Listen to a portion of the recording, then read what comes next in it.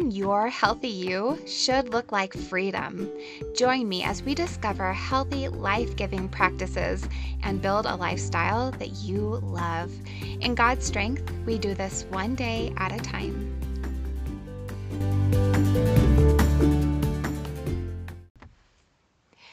You're listening to episode number 126 of the Beautiful Day Project. The last time that you felt stress drag your body to the fridge or pantry, how intense was that feeling? Was it like a vague discomfort that you'd felt most of the day that gradually increased over time? Was it a sudden onslaught of overwhelm, or maybe even a combination of the two? That is a terrible feeling. And I don't think that the solution should be based on willpower not to emotionally eat whatever was in the fridge or pantry. Instead, you need to release that feeling, or something is going to give, and you probably won't like the results.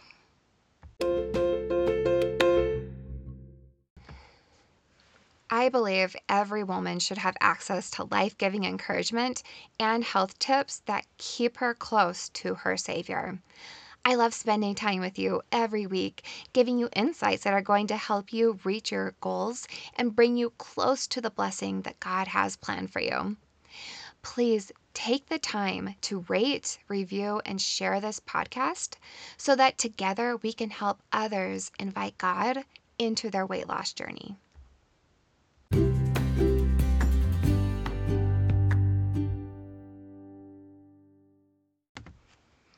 Every Saturday evening, I take over either the coffee table or the kitchen table, and I cover it with my sticker sets, boxes of washi tape, markers, pens, and my open planner or journal.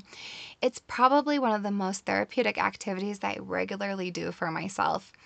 I spend an hour selecting stickers, colors, and washi tape and putting together a week in my bullet journal where I plan out each day, set goals for the week, and have welcoming journaling pages.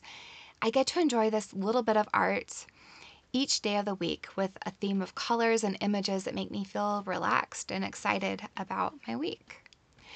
Now, I didn't discover this bit of art all by myself. Instead, it developed over time.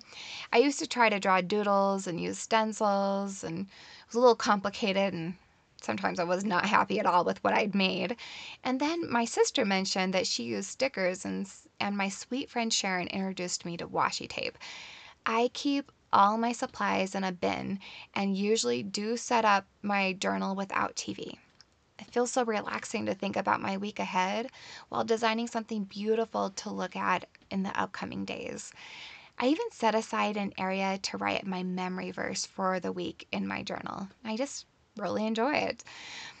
You know, whenever we're wanting to emotionally eat, our brain is looking for pleasure and a way to ease the discomfort we feel from an intense or long-lasting emotion like stress.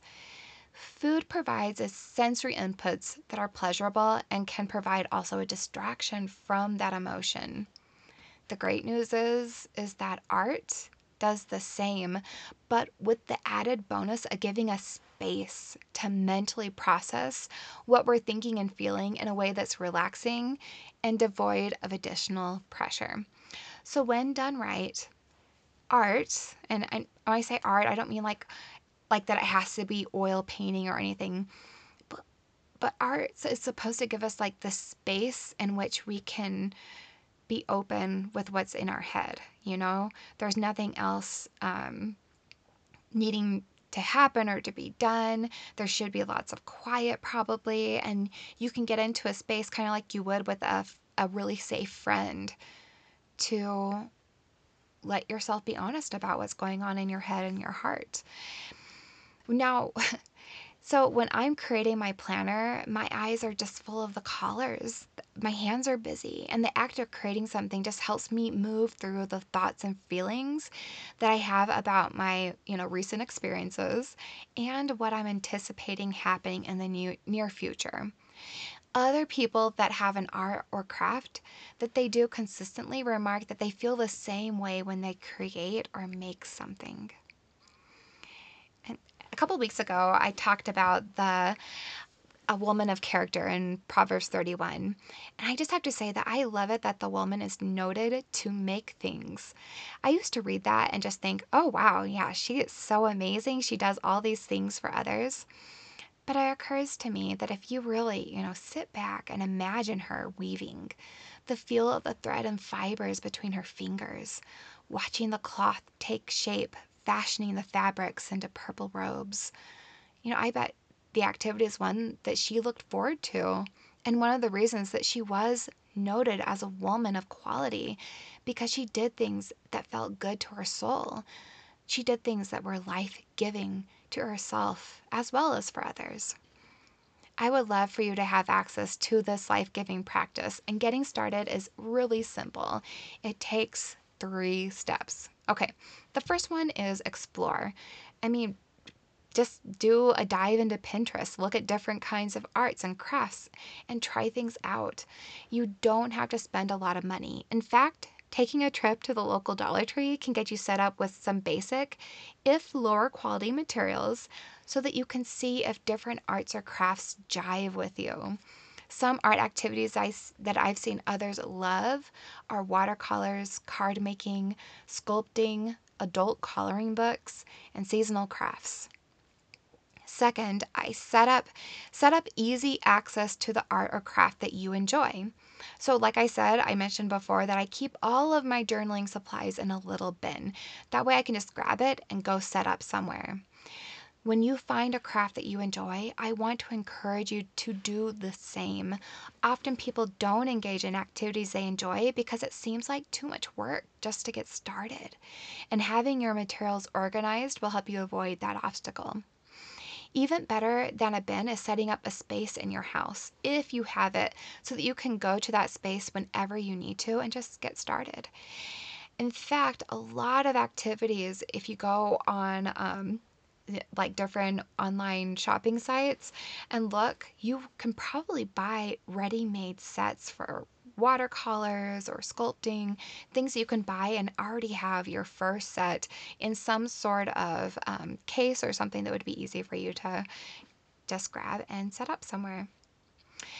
Lastly, after you've explored and you've set up your easy access to your art or craft, I want you to pay attention to the before and after emotional intensity.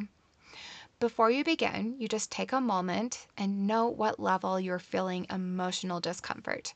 You could rate it from a 0 to 10, with 0 being neutral, like you don't really feel anything, to a 10 being completely overwhelmed or distraught. And then after you finish the activity, check in with yourself again to see if you need more time processing and to note the effectiveness of the art activity on your emotional health. I want to give one note of caution from very personal experience. Don't do art activities that bring out perfectionistic tendencies. If you feel the need for your creations to be perfect, you might find that the activity doesn't help you decompress, and they might leave you feeling more stressed or frustrated than before. I used to do a lot of sketching and a lot of watercolor painting. And for years, I wanted them to be very, very realistic. I was all about realism, and it was very stressful. So later in life, I found abstract watercolor painting, and I love it so, so much more. So just take it from personal experience. If it doesn't decompress you, if you don't enjoy it, it might be because of that perfectionistic tendency. All right, my dear, to get you started, I want you to take a moment and answer these quick questions. Do you did you enjoy any art or craft activities when you were a kid? Do you like being outside? Do you like to do things with others or alone? And has there been any art or craft activities that interest you? All right, I think that all of us have a creative side that we were meant to explore. It might be gardening or organizing or decorating or 1,000 other possibilities. I'm so excited for you to embrace this part of the amazing person that God made you to be and then reap the health benefits so that you can feel all the way down to your soul some release from stress and the love that God wants you to feel. All right, goodbye for now, and I'll talk to you next week.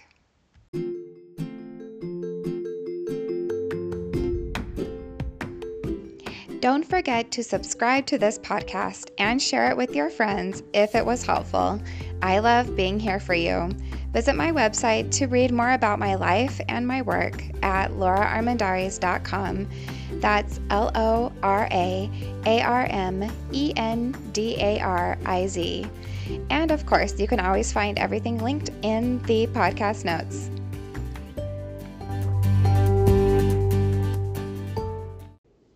This life coach is not a licensed health professional. Always consult your physician or mental health professional when considering health changes or weight loss regimes.